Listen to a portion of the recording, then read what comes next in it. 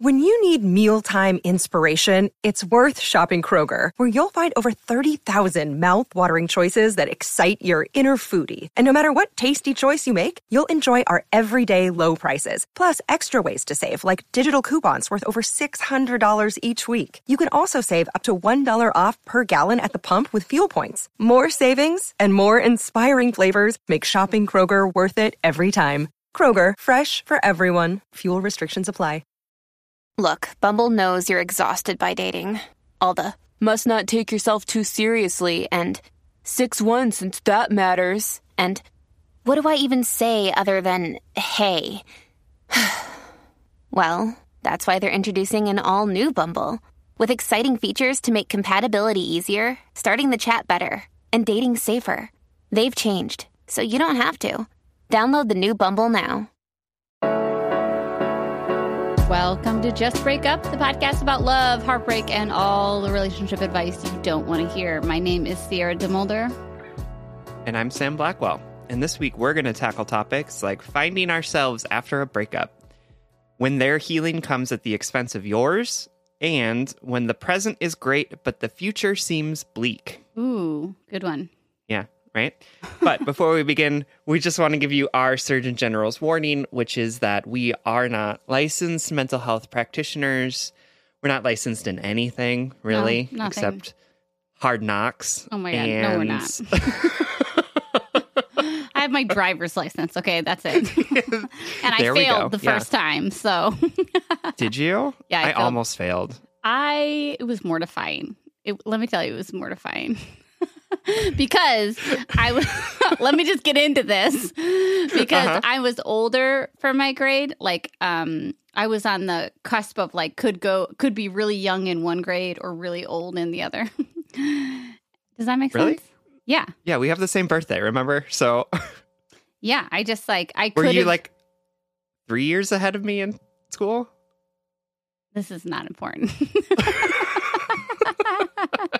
This is all to say I was one of the first people in my class to be able to go take my driver's test.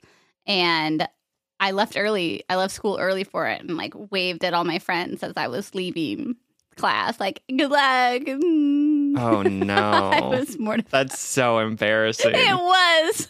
And then there was like a football game afterwards or something like that. And I went and I was like sitting in the stands with my boyfriend at the time. And my friends were like, how'd it go, Sierra? And I like didn't say anything. Yeah, that sounds right.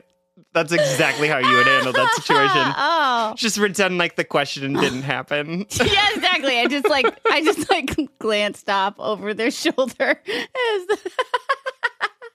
pretending I didn't see or hear them. Do you remember how big and important your life felt back then? 100%. Yeah. Yes. Okay. Anyway. Why did you fail? What was the thing? I don't know why this is making me laugh so much, but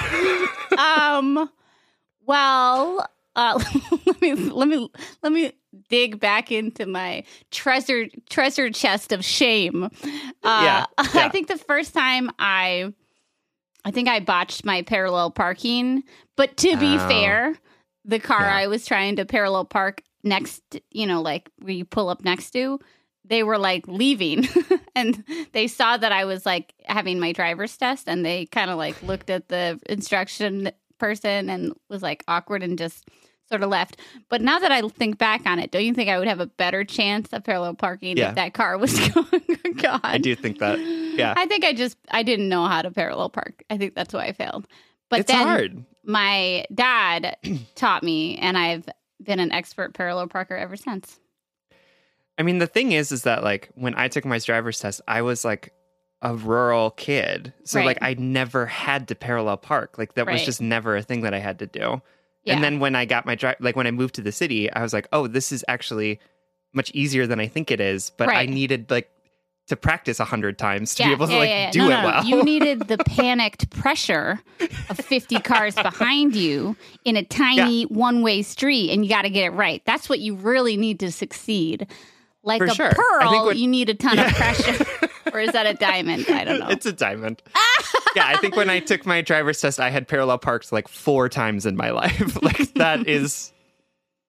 Yeah. So I don't know how I did it, but I did. Yeah. That was an excellent segue into this episode.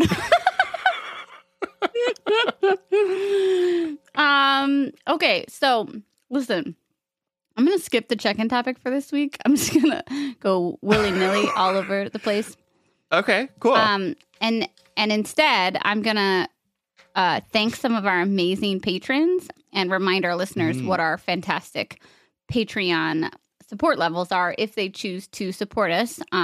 So Patreon is a subscription platform for artists and creators and podcasters like us, where we can put out exclusive content for listeners like you who want to support us and help us do what we do. So for $5 a month, you guys know this. We say it every episode, but you get an extra bonus weekly episode every Wednesday. For $10 a month, you get access to a video version of that podcast, because we know folks sometimes like to watch podcasts. I think I previously described it as like an alternative consumption process or something. Y'all, I've been really eloquent behind the scenes so far today. It's true. This is definitely not the third time that we've recorded this. And in addition to the video of the weekly bonus episode, you get your name shouted out on this podcast. And for a one-time $50 fee, you get your question guaranteed answered by Sam and I, either on one of those bonus Patreon episodes or in a private message as decided by Sam and I. So I said it, right? That was all it? You said it all. You said it all. That was great. I just wanted to run by that again. And just to reiterate that our Patreon and our patrons, our wonderful listeners who subscribe to support us for as little as $5 a month, it really changes the game for us. It makes all of this possible for you guys in more ways than you could ever imagine. So if you like our show, if you've been listening, I got some really amazing messages a couple weeks ago from some patrons who said, I've been listening to you guys for like 2 years, and I thought the least I could do was pay you $5 a month, And I thought it was so sweet and genuine, because we love that this is free for you guys to listen to, but it's obviously not free for us to make, and we want to keep doing it. We want to keep providing you awesome content. So, the one thing I didn't say is that, like, not only do you get the bonus weekly episode, you also get the backlog of like over 2 years of Patreon episodes.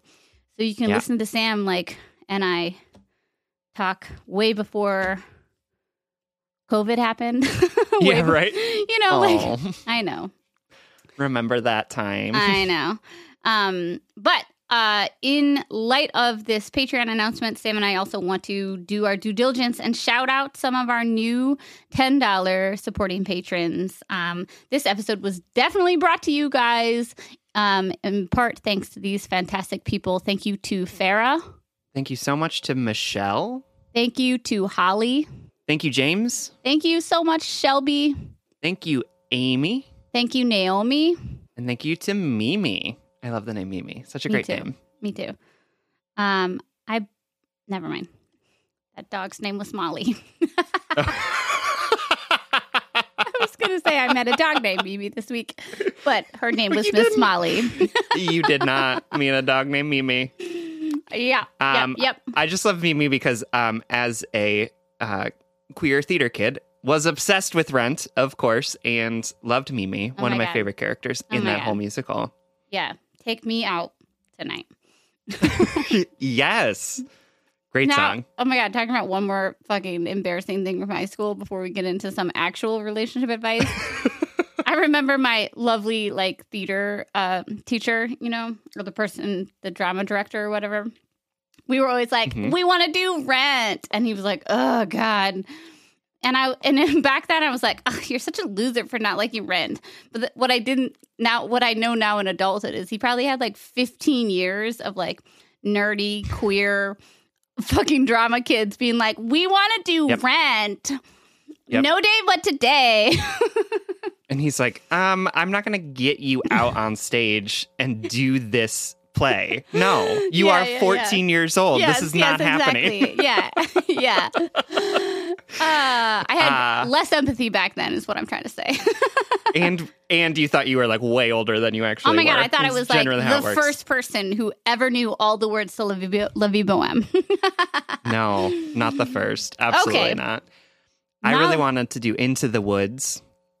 Who did you want? Did you want to act in it? I just really wanted to do it. It was like my favorite musical. I would have been, I don't know. I probably wanted to be Jack or something, even though that's like a stupid role now in retrospect. No offense to people who have played Jack. This episode is already in my top 10. For 4 years. And then they did it the year after I graduated. Oh my God. Did you contemplate failing? Furious. Did you contemplate like... No, but I do have dreams all the time where I have to put on a show that I did in high school and I don't remember any of it. And they're like, well, you know it because you already did it. And I'm like, no. It's been years since I've done this play. Listen, girl, I was the lead in Seussical. I was the Cat in the Hat. And I regularly have nightmares that I'm in that fucking one-piece black jumpsuit with a tail and a huge hat on. And I have no fucking clue what I'm about to do. All right, which is how I feel right now, really. Legit. All right. Okay, let's do this. Total chaos today. I'm loving this energy. Okay. Good luck editing this, Spencer. Yeah. Especially since I almost mispronounced editing right there. Well, it's the speech impediment. Yeah. It comes out sometimes. Comes out at the worst times. All right, go. And it's also sometimes combined with like your New York accent too, which is really fun. And also sometimes combined by the fact that I just ate a graham cracker and my mouth is watering. So like there's just lots of things going on in there. Oh man, we're a mess this episode. All right, so this letter comes from JF, whose pronouns are he and him. And JF is writing from Canada. JF writes, hello, Sam and Sierra. I only started listening to the podcast just a couple months ago, but you guys have quickly become my favorite podcast, and I listen to you guys on my daily commute to work. I am a 21-year-old male from Canada that recently got broken up with by my now ex-girlfriend, she, her, also aged 21, after about a year and a half. She was my first girlfriend and felt pretty much like every first relationship, that it was going to last forever and we were soulmates and there was absolutely nothing that could break us up. It felt like that way until the day after Christmas Day. She sort of ghosted me for a couple of days and told me she just needed time to think. She told me a couple of days later that she felt like she rushed into this relationship and isn't sure what she wants in life, but is willing to try and make things work between us. This blindsided me, and these comments were really odd, as we were dating for a little over a year at that point. But I do now understand what she meant by when she said that she felt like she rushed into this relationship. 2 months prior to us first talking and hanging out, she broke up with her very long-time boyfriend of 5 years. Remember how long it took her to move on from her ex-boyfriend? 2 months. Flash forward to April of this year, right before my week of exams, she breaks up with me over the phone and tells me that she just needs time to herself to figure out what she wants in life and is just genuinely lost. Mm-hmm. The breakup was a surprise to me. I thought everything was now fine after that initial scare in December. Now, here we are, just over 2 months of breaking up. She posted on Facebook that she went on a trip with another guy to a golf course we were planning on going to this summer. This same guy was somebody who she became friends with during the last couple of months of our relationship through her cousin. I was originally worried that she was sort of entertaining him and going to leave me for him. Even after her saying that wasn't going to be the case, she did it anyway. I made the decision today to unfollow her on every form of social media, from Facebook to the Fitbit app, everything. I broke our no contact quickly after that and texted her to let her know that I had made the decision that me and her cannot be friends and I had to unfollow her on everything for my healing. I also mentioned how she can pay me back for her family's trip to Jamaica that got postponed due to the pandemic. Her mom very quickly after that messaged me to say that she will send me the money this week. My ex did not respond, which I'm very happy she didn't, but at the same time, I wanted her to. Throughout the whole breakup, she kept reiterating the need of her to be by herself and that there was no one else, which is what really bothers me, because clearly there was. My family and friends have been so supportive during this breakup, but I feel like every day is just a game of Russian roulette on how I feel about her and life in general. One day I hate her and I'm ready to find the man I was and lost during this relationship. But then the next day, I am crying in my bed, missing her like crazy, and would do anything to have her back.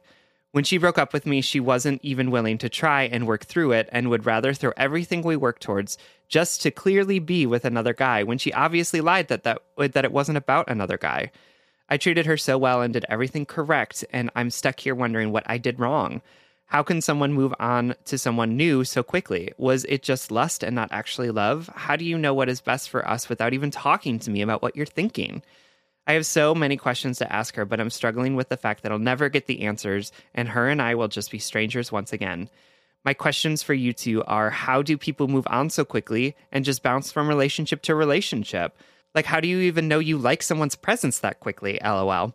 My second question is, how do I even begin my journey to start to find myself? Do I use the money I get back to go on a solo trip somewhere in hopes it opens my eyes?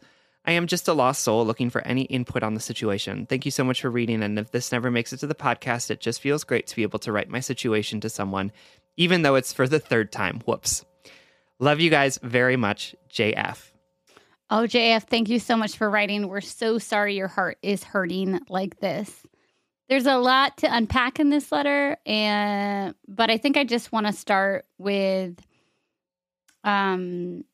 the core of it, which I think is your heart is broken. This person has, you invested your time and energy and body and heart into this person, and then they chose to break up with you, and now they've moved on, and that can feel really at odds with your understanding of like love, of your relationship, of your understanding of healing, Mm-hmm. And I think that, like I said before, what is at the core of this question, I think, is you're looking for this to make sense. You're looking for this breakup to make sense according to your laws of love and nature and reality. And the frustrating, disappointing, most honest thing I can say to you is that it's not going to make sense. There's no secret code that you're missing that is going to make this heartbreak make more sense in your life. Your ex decided to break up with you because, unfortunately, she knows what is best for her, whether it is truly her best or not. In that moment, she chose that.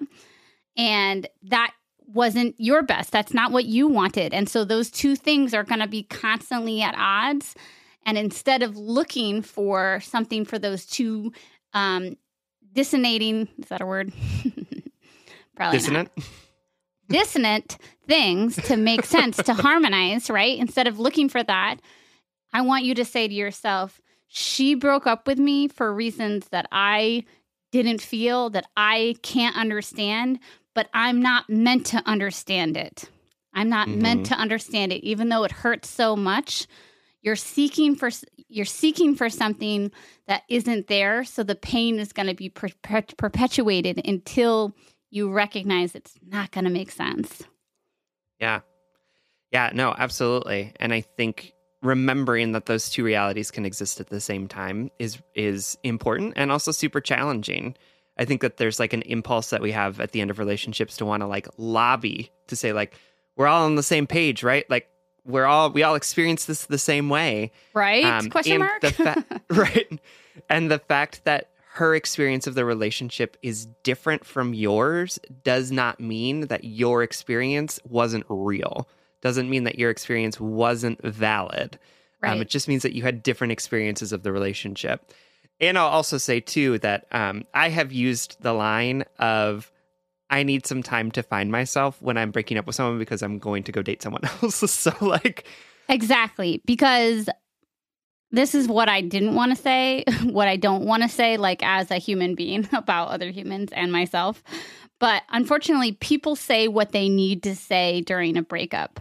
And I don't mean that to villainize your ex. I don't mean that to villainize anyone, really. But like, we've all been in those difficult situations when we don't want to hurt somebody and we don't know how to be clear about it. And, we've just all been that person, right? And people say what they need to say. And it sounds like in that moment, maybe she did believe that she needed alone time, but maybe she believed that in the previous two breakups. Like, people are complicated. People are nuanced and people are unreliable. And I don't mean that in like, you can't rely on people. I just mean people are inherently inconsistent. We are all functioning under different laws of reality, different morals, different values, different literally lenses through which we see the world and process it. And we cannot expect it will. Let's just say this, JF, there will be a lot more heartache in your life if you continue to expect people to exist along the same rules of the world as you.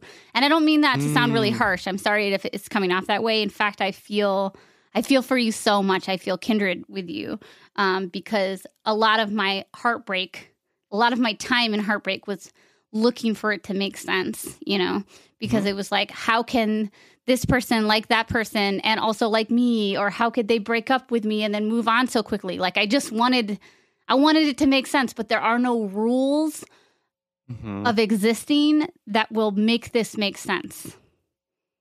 Yeah, absolutely. And it doesn't have to make sense for it to be true. Like it doesn't, so good. It can be a jumbled mess of contradicting things and also true at the same time. And so, I think about, as you're thinking about, how is it possible that this person like rebounded so quickly and is now dating this other person? It's also important to remember too that different people move in and out of relationship at different paces, right? For you, it seems like it takes you a while to get to know someone and to know if you like them, and you hold them in your heart for a while after the relationship is over. And some people just are really good at compartmentalizing and are like, this relationship's done, and so now I'm moving on to the next thing, right? And there are probably pros and cons to both of those approaches, things that work well and things that don't. But she doesn't have to grieve the relationship on the same timeline as you to make your grief valid, right? She's not further ahead than you. She's not... you're not hung up in ways that you shouldn't be, right? Yeah. You're just on different paces, and you're not even going different paces. You are just on different paths, right? Yes, you are just completely separate from each other. Yeah. And the way that she's handling the relationship has, even though it feels like it, right? Even though it feels like it has a lot to do with how you're grieving the relationship, in reality, it has nothing to do with it. It is a completely separate process. Yes. And not only that, it doesn't invalidate the genuine love you had. Like your pain is telling you to question, well, was it just lust that got us together? Or is it lust that made her move on? Was our love real? That's your pain speaking. But underneath your pain was a real relationship. And it was real until it wasn't anymore. And there's no amount of soul searching that will make that more palatable in a different way. You just have to say, she loved me once and now she doesn't. Like that is the truth of it. Don't deny her or you the love that she had for you once, but also recognize just some people are not meant for me. And I know this is painful, and we're going to the like jugular of your pain, but that's because we see there's this cycle that we get into when we're heartbroken, where we actually extend that pain and prevent our healing by looking for these answers that just aren't there. She did love you once and she doesn't anymore. And that's so painful, but there's at least truth and clarity in it. Versus, well, was it ever real love? Did she ever love me? Well, there's no clarity there. There's only suffering, And I think your question of how do you get over this too is a really good one to be asking yourself. And I think I want to push back and say that you are still the person that you were before this relationship, even if it feels like that person isn't necessarily connected or you're not feeling super connected to him. But you are still that person. It is still in you. She did not take anything away from you. You are still beautiful and whole and who you are, maybe with a different set of experiences and a different set of realizations about yourself and others. And so I think I love the idea of you finding your way back to your understanding of yourself. And I think doing what she said she was going to do and really taking some time to know what you want and what you are working towards and what you want your future to look like is a great thing to be doing. And I'll say, too, that there's no right or wrong way to grieve this relationship or to do that process of figuring out what you want. So you can take a trip, or you can stay at home and wallow and eat Oreos in your bed, or you can find someone new to start dating, or get back on those dating apps, or whatever it is, right? Like, the process that you're going to go through is what you need to do in order to find a way through this relationship. And I know it might feel insurmountable right now, because that is how heartbreak feels when we're in it. But as folks on the outside, we want to let you know that this will end. This will pass. You will get to a point where you're not thinking about this so much, where you're not feeling this sorrow and anger and hatred all the time. Those emotions will dull as time goes on. And as you continue to give yourself the permission to trust your own experiences and to do what you need to do to take care of yourself. So just want to say that yes, this is hard, and it feels like just an endless slog. But we just want to remind you that it does have an end, that you are working towards something, which is feeling more authentically yourself, spending less time sort of thinking about and being hung up on this person. And that will happen for you. I promise. And I want to rephrase it just a little too. I know the reasoning behind why we say things like, I have lost myself, or I need to get back to myself, or whatnot. I have said that myself at different points in my life. But I want to rephrase it just for inspiration's sake and say, I don't think you've lost yourself. You haven't lost yourself. You have just had a profoundly painful human experience that has altered your understanding of reality, right? And has made you question whether or not you can trust your reality.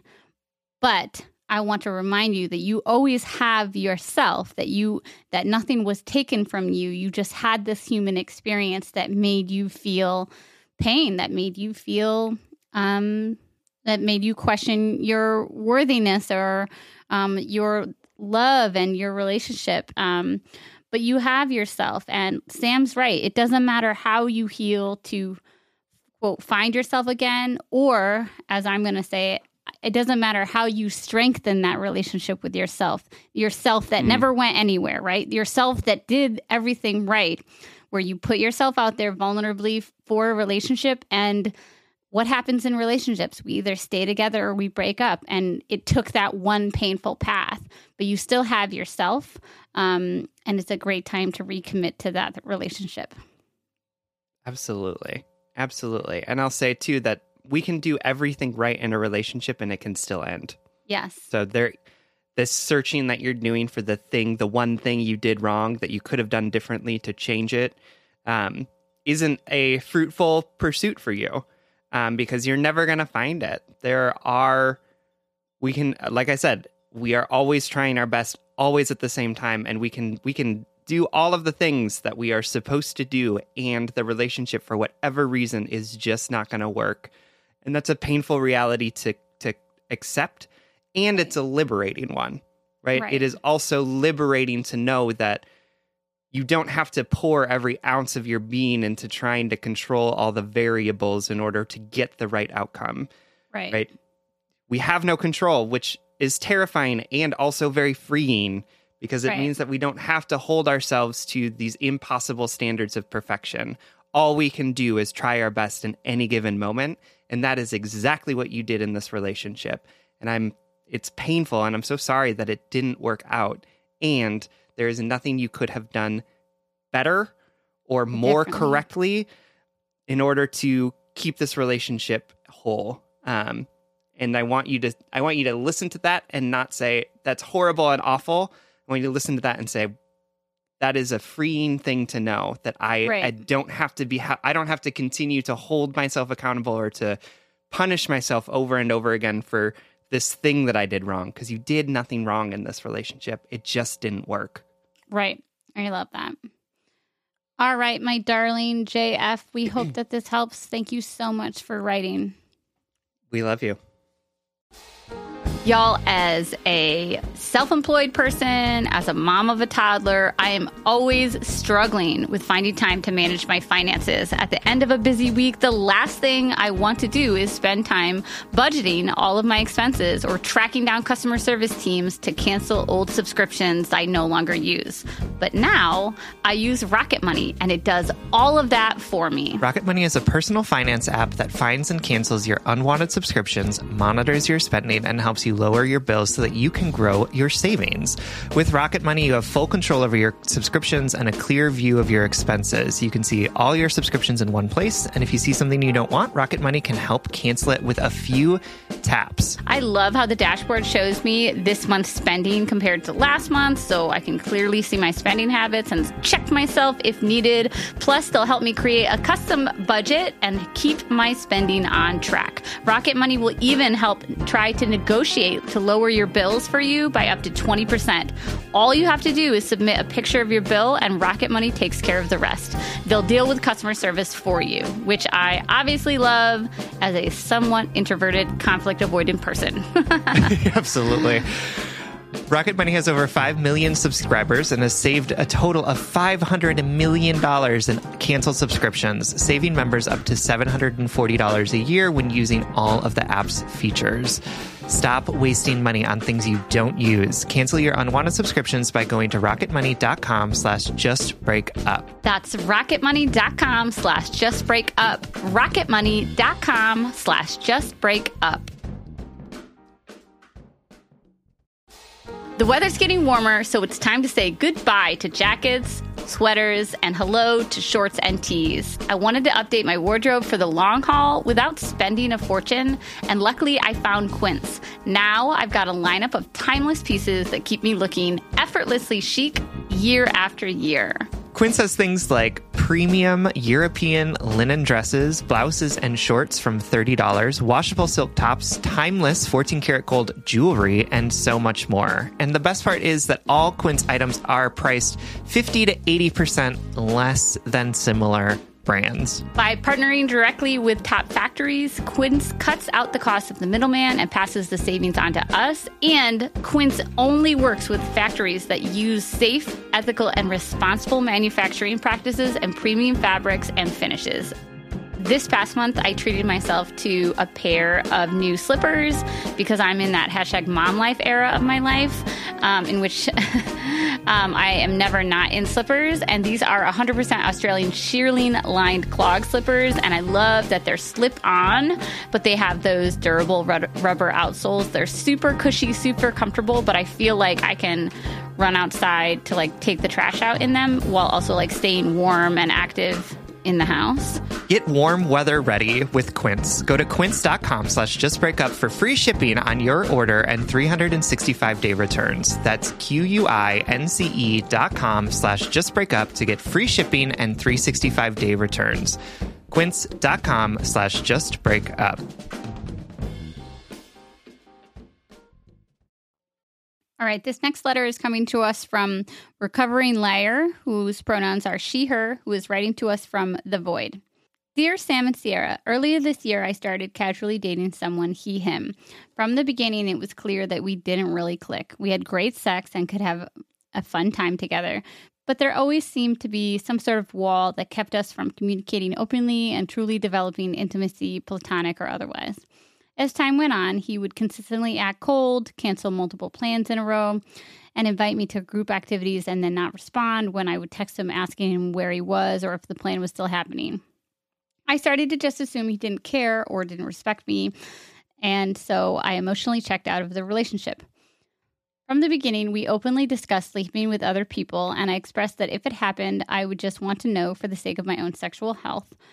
As we continued seeing each other and things between us became more strained, I started keeping my sexual activities with other people from him. Looking back on it, I can see that I was attempting to maintain some control in the situation, although I couldn't articulate it at the time. I even directly lied to him when he would ask me what I had done that night before.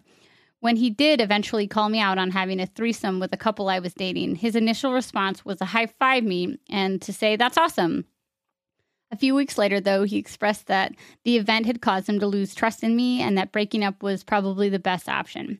I understood this and agreed with him. I wasn't sure why, I just couldn't bring myself to tell him the truth and that I needed to do some work on myself, but I also knew that ultimately I didn't want to be with him and I was somewhat grateful for the breakup. Over the next week, he continued reaching out to me almost every day. I was cordial and friendly with him and even drunkenly admitted that I also missed him. During this time, though, I also went on a date and slept with someone. Unknown to me, the person I slept with had been partying with my ex and getting to know him, knowing he was my ex. My ex and I met up for drinks in an attempt to talk through things and get, quote, closure, but of course ended up sleeping together. During those drinks, he brought up the woman that I had slept with, telling me that he had met her through a friend. I told him that I had gone on a date with her, but withheld the fact that we slept together because it made me feel pretty uncomfortable that she was knowingly buddying up with him, and I just wasn't ready to talk about it with anyone. Through a third party, he later found out that she and I had slept together, and it was the final nail in the coffin of our relationship. Since then, he is texting me almost every day. Half of the time they are friendly, I hope you're doing well texts, and the other half of the time they are messages detailing how badly I've hurt him and how much pain he's in, saying things like, I've been crying all day and I'm not doing well.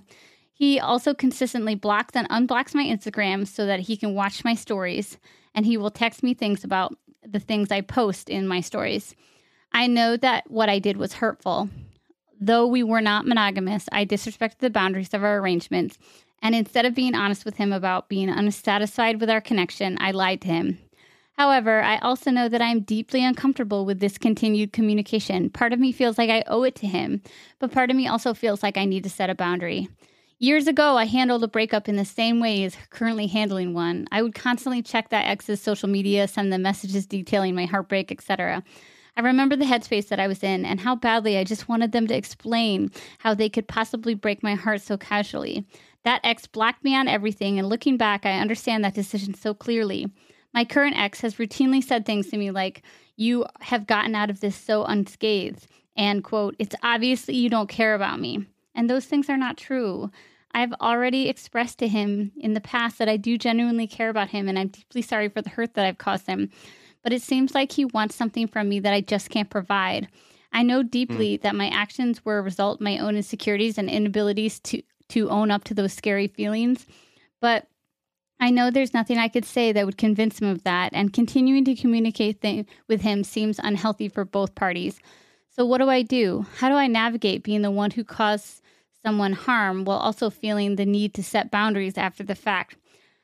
I want to give him the space to feel whatever he's feeling right now, and I don't expect nor am I seeking his forgiveness, but does that mean I still have to allow him access to me during this process? I'm also beginning the process of diving into why I have such a hard time being honest with my partners and continually being expected to apologize to someone again and again for something I don't really even fully understand yet. Doesn't seem productive for either of us. Help. Thank you so much for writing, Recovering Liar. So thank you so much for sharing all of this with us. And I think one of the things that struck both of us when we were reading through this letter is just how challenging it can be to be the one to be like, yeah, I know that I fucked up. And this person is asking a lot of me that isn't necessarily helping either of us. Right. And I think, I have been in a similar situation where I fucked up in a relationship and it ended in a breakup. And then the person continued to sort of bombard me with a lot of like, I miss you so much messages combined with you're such an asshole and I'm doing these self-destructive things and it's all your fault. And really sort of being in this place of like, I don't know what this person needs from me. Do they want me to say I want to be back with you? Do they want me to continue to apologize? Do they want me to like take accountability for their stuff that they're going through? Like, what is the thing that I'm meant to provide? And it's hard because the reality is that like you can't provide anything that's going to help them, right? There is no thing that you can give them because you can't undo the harm that has been caused. And so you have done the important things of seeing their hurt and recognizing it, apologizing for the way that you showed up in the relationship. And that's for me at least, that's the end of the list of things that you are responsible for in this breakup now. Right. Like, because we're not responsible for healing other people's hurt. And he is asking you for something that is impossible for you to give, which is to go back in time and not do the things that you did, or to go back in time and fix the relationship so that it'll be restored to what it was, which honestly doesn't sound like a super great relationship to begin with, but that's neither here nor there. No, it's there. It's there in the past. So that's something that I had to realize, is that like, wow, this person is putting a lot of blame on me for their own self-destructive behaviors. And there's still at the same time nothing that I can do to stop those self-destructive behaviors. Like, I can't do anything about it. And so I can apologize and tell them that I'm concerned about them or whatever it is, but like, I have no control over how they respond to this breakup. Yes. And it sucks, especially for folks who are sort of people pleasing and don't want to make other people uncomfortable or upset or sad. And that's just the reality of it, right? You're giving him all this access to you in a way that allows him to not do the work that he needs to do around how he needs as a individual to move on from this heartbreak and to move on from this hurt. Yes, totally. And I do want to say, like, it's funny that you use the name Recovering Liar in your letter, because when I read it, you know, the name, and then started reading the letter, I thought it was going to be a lot indicative of a bigger, more salacious thing, right? Mm-hmm. And I'm not saying that you didn't overstep a boundary in this relationship. You did. You say so yourself. We've all done something like this. And I guess I just want to make 2 points. Number one, the title that you have given yourself and the repentance that you are writing in this letter, seem really harsh. Not that that us people pleasers don't have to rectify and deal with our people pleasing behaviors that often lead to manipulative things like lying or admitting the truth. Like, we need to deal with that.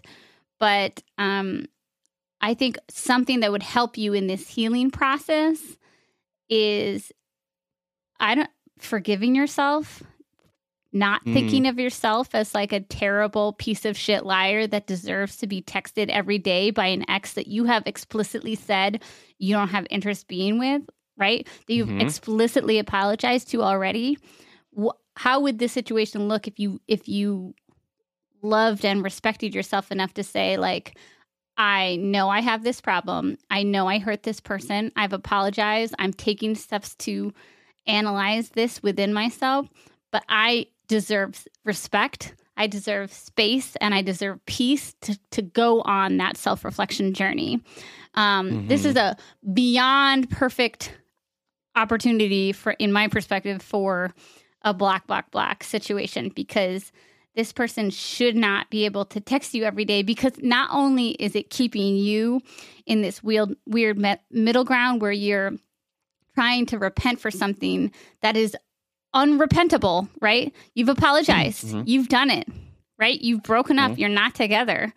But it's also keeping your ex in this waiting room in which they're not accessing any healing either. Yeah, I mean, that's the thing about this whole situation, is that you're both being held in this place that's preventing your healing.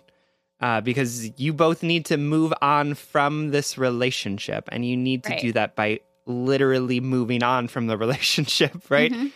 And this, again, it's one of those things where it's like, we haven't always had this level of access to each other, and it is abnormal for us to be able to block and unblock people and watch all of their stories and know exactly where they are at any given moment and be able to see them over and over again on a regular basis, right? And know where they're at and the things that they're doing. Like, it is not healthy for us to be able to do those things.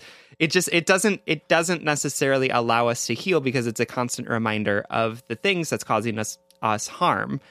And so I think that it is good for both of you to do this blocking thing. And even if it wasn't good for him, I think that it's appropriate for you and helpful for you to do this block so that you can find a way to hold yourself accountable for the things that you've done and the things you want to change without constantly being dragged back into this sort of like list of all of the things that you've ever done wrong, right? Yeah. That's not sitting in those lists of all the things that we've ever done wrong is an important thing for us to do as we try and hold ourselves accountable for the mistakes that we've made or the ways in which we have hurt people. But that's not where healing is, right? That's not where we learn how to do things or try and do things differently. We need to move to the next step, which is sort of like, okay, I did those things and I am sorry for them, and I'm going to change my behavior in these ways, and I'm going to learn and move and move in the direction that is ahead of me. Yes. Not sit in this like constant sort of, I don't know, self-flagellation, right? Where it's just like continual punishment over and over and over again. Continued punishment is not a powerful motivator. It doesn't encourage people to change. It encourages people to be defensive and to sit in the bad things that have happened, as opposed to finding ways to move on and move beyond the mistakes in the past that we have made or that others have made to us. Yes. I want to say 3 things before I forget them. One, Sam and I, this is out of the blue, but I just remembered a great point that you and I said before we pressed record, which is, you know, you think of yourself as this bad liar, but just to clarify, just because someone is your ex doesn't mean you need to disclose who you've slept with. That withholding of that woman that you slept with was, to me, not a problem. Not a problem. Was probably just a boundary, as Sam said before we pressed record. So I took that line from him. Sure. So forgive yourself for that. That is totally appropriate because it's none of his business in that context. Number 2, Sam talked about accountability, like creating space so that you can have accountability. That accountability doesn't mean punishment. It doesn't mean continuing this narrative that you're a bad person. Accountability means examining, why do I have these behaviors that make me either fawn or flee or lie? You know what I mean? Why do I have these behaviors that want to avoid defending myself to other people? Which brings me to my 3rd point, which is a revelation that I had just sitting here listening to Sam talk, which is the motion, the act of withholding your sexual activities from your partner before, I'm assuming to avoid conflict or to maintain some privacy or control or something like that, is a cousin of the action that you're doing right now. The motion of you just receiving all of these texts, right? You're just letting that happen. And to me, I see that maybe this is because of my own history, but I see them both as unhealthy manifestations of people pleasing. You instead of being confident and comfortable in who you are and feeling secure enough to receive someone's conflict and then say, no, thank you, this is not for me. You withhold information, right, to avoid that conflict. And we know that that is not the healthiest way to live in your truth or whatever. And similarly, that people pleasing comes out when you're letting this ex unload on you daily, right? That is, they're related. So there's this deep people pleaser in you that is getting you into all the troubles. So when we say accountability, I don't mean punish yourself and call yourself a liar, right? I mean, what is it about you and I, dear letter writer, that makes us so afraid of disappointing other people with our own truth? Yeah, no, I'm just going to let that one sit for a minute because I think that's a big one. Yeah. And, I think I was confused for a really long time when I was younger. I thought I was a to the core bad person because I did these manipulative things like lying or admitting truth or staying in a relationship I didn't want to be in, right? And then acting out. And it's, we like to label those behaviors as good and bad. And I did plenty of time doing that. And I'm just not going to do that anymore. I don't think that all behaviors are rooted back to goodness and badness. I think behaviors are rooted back to wounds, that they all come back to a wound. And all of our actions are either trying to protect ourselves, trying to hide from something, trying to ignore something, trying to, it's all responding to a wound somewhere. For sure. So, recovering liar, you don't deserve the punishment that you are inflicting on yourself and that you're allowing to be inflicted on you. I think that you are really thinking about the ways in which you can hold yourself accountable to being more honest or to establishing boundaries that protect your need to not be super honest, right? Because both of those are fine. And so I appreciate that you're doing that work. But I think that what you need to do in this situation is to not let this person have access to you anymore. And it is, blocking feels like a taking away, but it is not meant to be that. A block is about establishing a boundary that denies people access to you that they don't deserve or that they're not entitled to.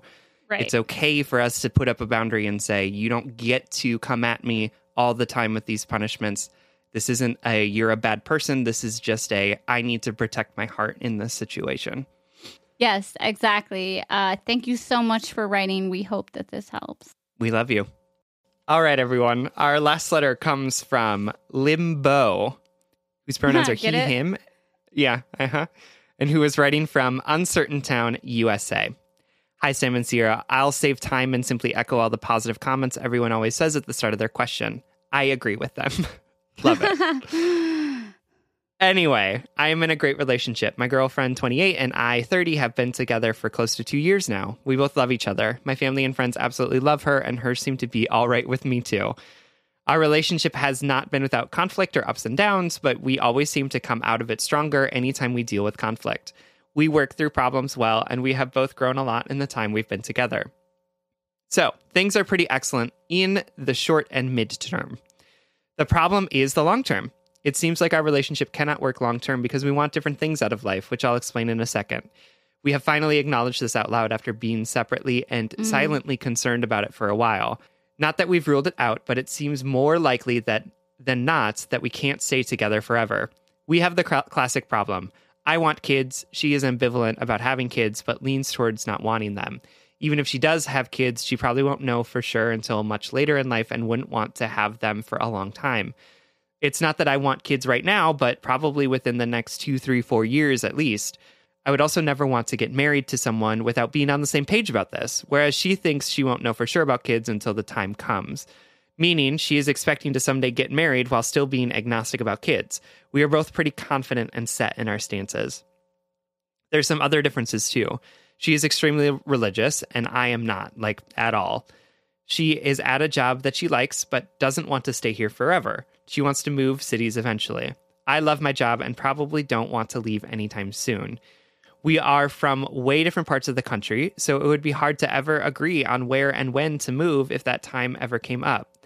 Even if we did have kids, I suspect we would want to have very different parenting styles, as she would want religion to play a major part, whereas I don't believe in forcing religion onto anyone.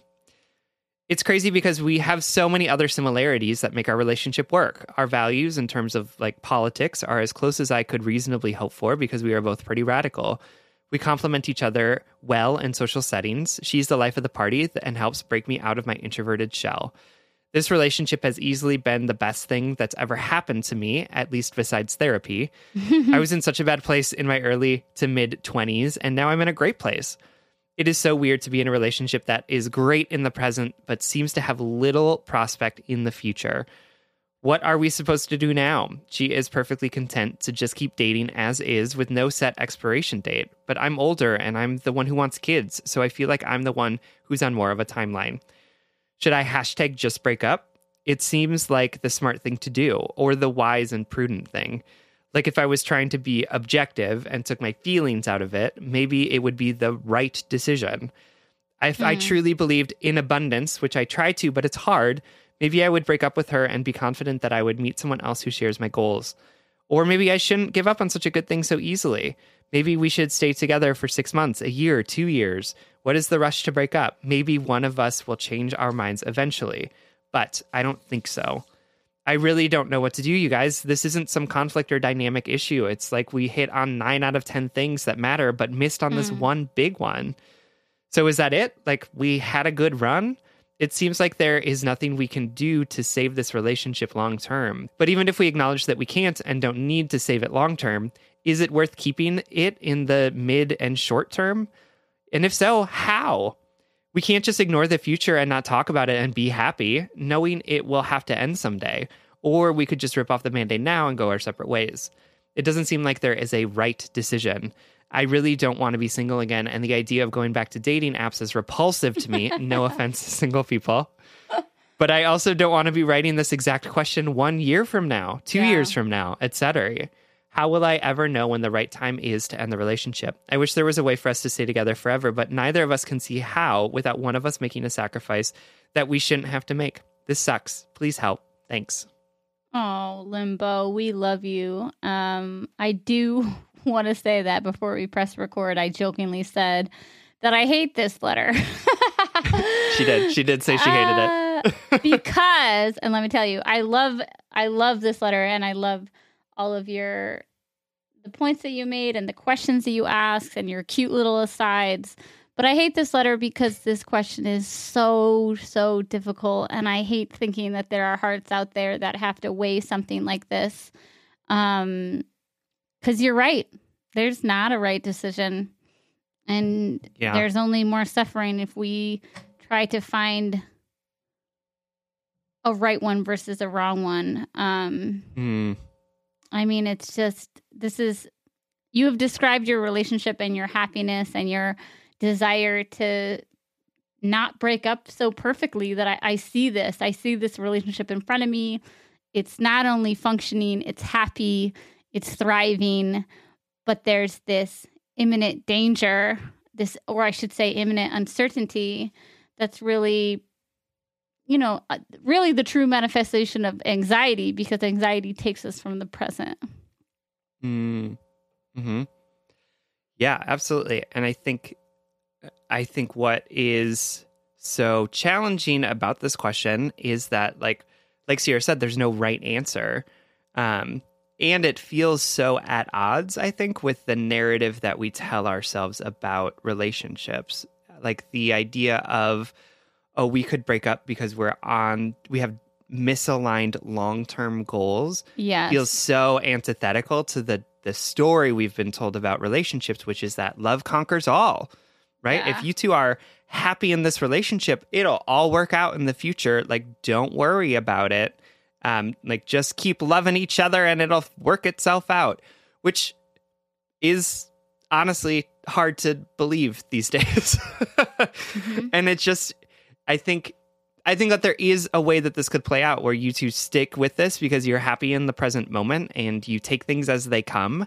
And, you might wake up in 10 years and be like, wow, I don't know that I ever made the official decision not to have children, but we're not having children. So that's that. Right. That is one way to be in relationship. Another way to be in relationship is to say our long-term goals are misaligned, even though we're really good for each other. And that means that we need to end it because I need to be with someone who's going to support my long-term goals as well.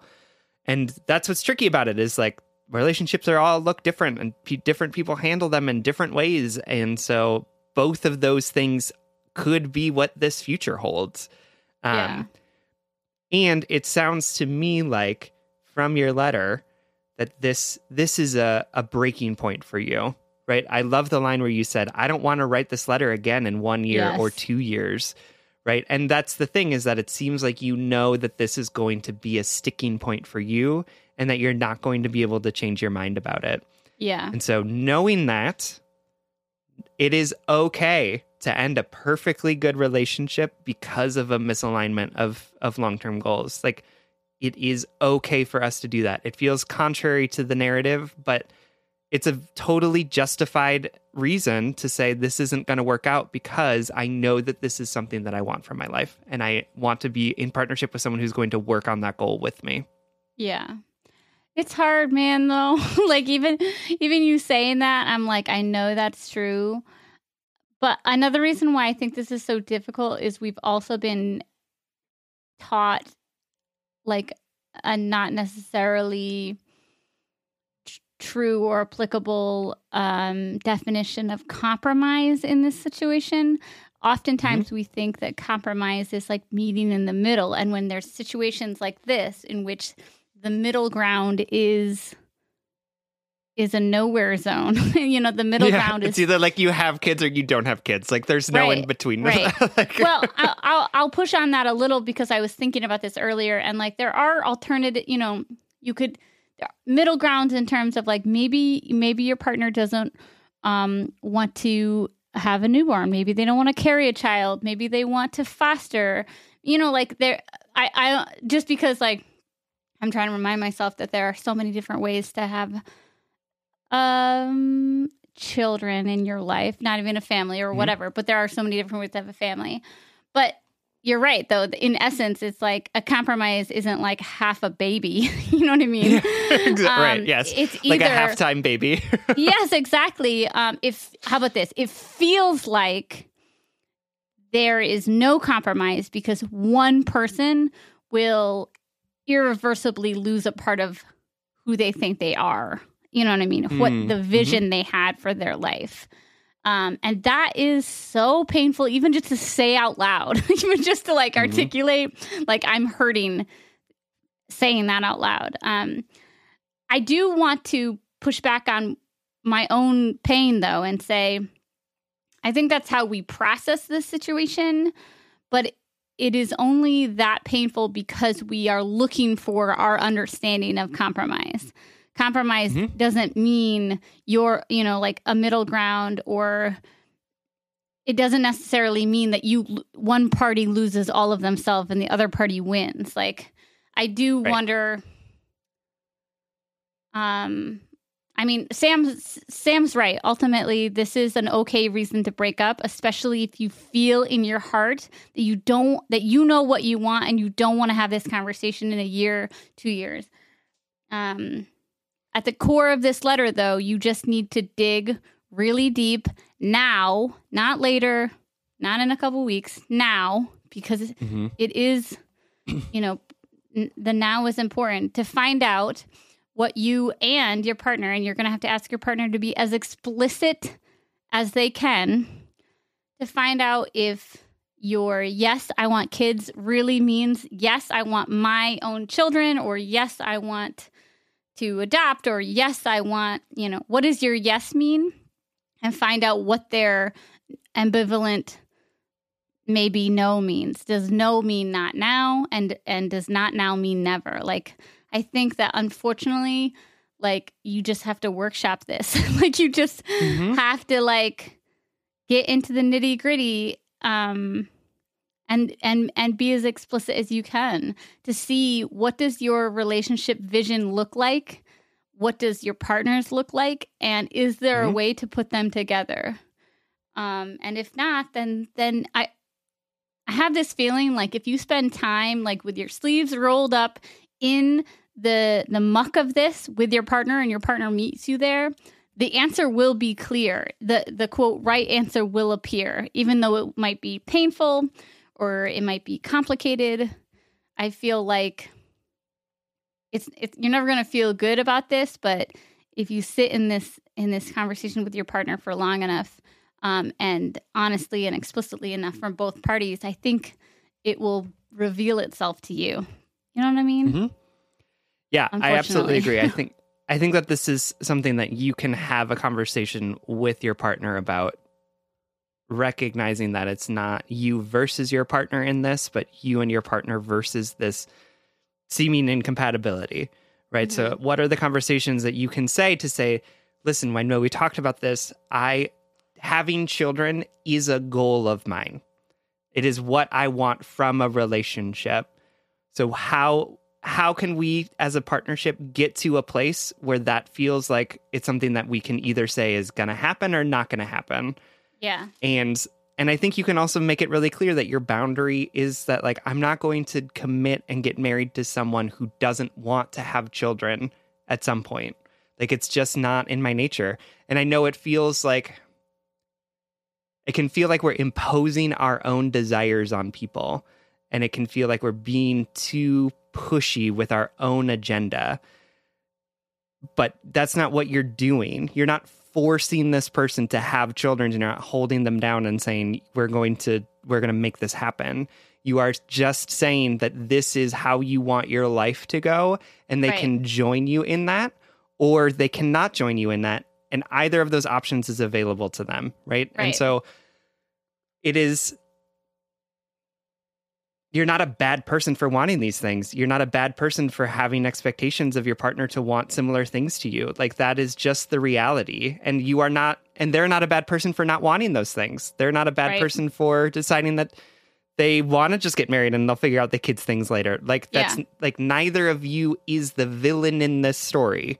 Right. You are just coming up against something that is an incompatibility of your future desires. And you can either say to each other, let's figure out how to make this work.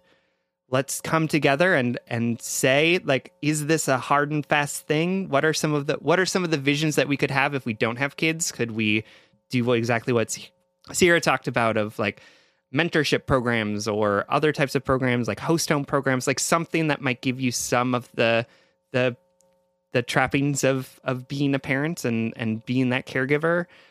Or is it like, it's kids or no kids, and that's okay? But these are the types of conversations that we need to have in relationships, so that exactly what you said of like not writing this letter a year down the line or 2 years down the line and having these same issues weighing us down. Yeah, totally. And it sucks. Like, you're absolutely right. Totally in your letter, sucks. when you just said this sucks, it 100% sucks that we can love people so deeply and have such significant incompatibilities. Like, ugh. Yes. That's I the wish perfect that way love to put could, it. right? I wish that our love could only be reserved for people with whom we are 100% compatible. It would just make life like so much easier. Yeah. But that's not how humanity works. We're just and not it doesn't wired matter in that how way. good your day-to-day is. It doesn't matter how hard you work to resolve this. You know, we have to accept, all of us have to accept, that there may be a core incompatibility with somebody we love that doesn't translate into building a life with them. And I also want to say, like, I know a couple couples who kind of like went into marriage not knowing their kid plan, and then like worked through it, and you know, one went one direction and one went the other. And I don't say this to confuse you, like Sam has already been perfectly articulate to give you all of our advice, essentially. But like, maybe I say this for your partner and for you. There can be gray. You can move forward with gray area. You just have to decide what are your boundaries within that gray area. You know what I mean? Mm-hmm. Like, you have to decide, what are your hard and fast things? I definitely want kids. Well, maybe that's not it. It's that I want to have the option of having kids. You know, okay, so that's different. You know, blah, blah, blah, blah. So I say that just to say, we're not dooming your relationship. And another thing, it's not doomed. This is a beautiful, painful relationship that's having one of those terrible human compatibility things. Just said like 30 words in that one sentence. But your relationship isn't an automatic breakup to me. It's a, wow, this is really hard and really complicated, and you're not out of the woods yet. You gotta like roll up your sleeves and stay there for a little bit longer. Absolutely. Yeah, absolutely. And it just sucks. It just sucks. It really sucks. Sorry, our advice is it just sucks. You're right. Honestly. And that you're doing the right things. Like, you're asking yourself the right questions. And I think this is really just you have to have a sort of come to Jesus moment of like, is this a root incompatibility or is it not? And recognize that, like, for maybe they aren't understanding that like this is a hard and fast thing. Like this is a thing that could potentially break you up if it's not happening. And maybe they don't know that enough yet. Like maybe that hasn't been made clear, but it's just, it sucks. And I'm sorry. Yes. The prospect of going back on dating apps, 100% understand. Oh my God, totally. And we'll also say that people do it all the time, right? You are 30 is not too old to find love. Right. Remember, it is hard to remember and it's hard to know, but there is abundance inside and outside of you. And if you break up with this person and you never find another partner, you can still have children. You can still do the things that you want to do in your life. There is still abundance possible there. And so have faith in the universe, have faith in yourself as well. Trust yourself to know what is true and right for you, and recognize the fact that your partner in this moment wants to be in partnership with you, and see if you can find a way to challenge those incompatibilities in partnership with her, and recognize that if that's impossible, it's okay to break up over this. Yeah, it is. All right, my darling, we love you so much. Thank you so much for writing. All right, everyone, this brings us to the blind date segment of our show. This is when we try and set you up with something that we really like. This week, we want to send you home with... Okay, so this is a two-parter to my last blind date. It was 2 weeks ago, I suggested the Man Enough podcast by Justin Baldoni, specifically the episode featuring Alok Vedmenon, a non-binary writer, performance artist, activist, and the episode totally changed my life. I've been obsessed with it, and to support Alok's work, I bought their book, and so I'm going to suggest their book today. So if you haven't listened to that podcast yet, listen to that. It's called like the Something Need for Compassion episode featuring Alok Vedmenon on the Man Enough podcast. But the follow-up to that is this fantastic, phenomenal book that Alok wrote called Beyond the Gender Binary. It's a tiny little like pocket book. It maybe took me 45 minutes to read. And I really, I want to suggest it for anyone out there who wants to like better secure their understanding of gender binary and gender binary violence and transphobia that's going on in our country, to better understand and to access your compassion. I want to suggest it for parents. I want to suggest it for young people who want that shared language to be able to express their experience, whatever. Long story short, the book's like, I don't know, $12 or $7 or something like that. I don't remember.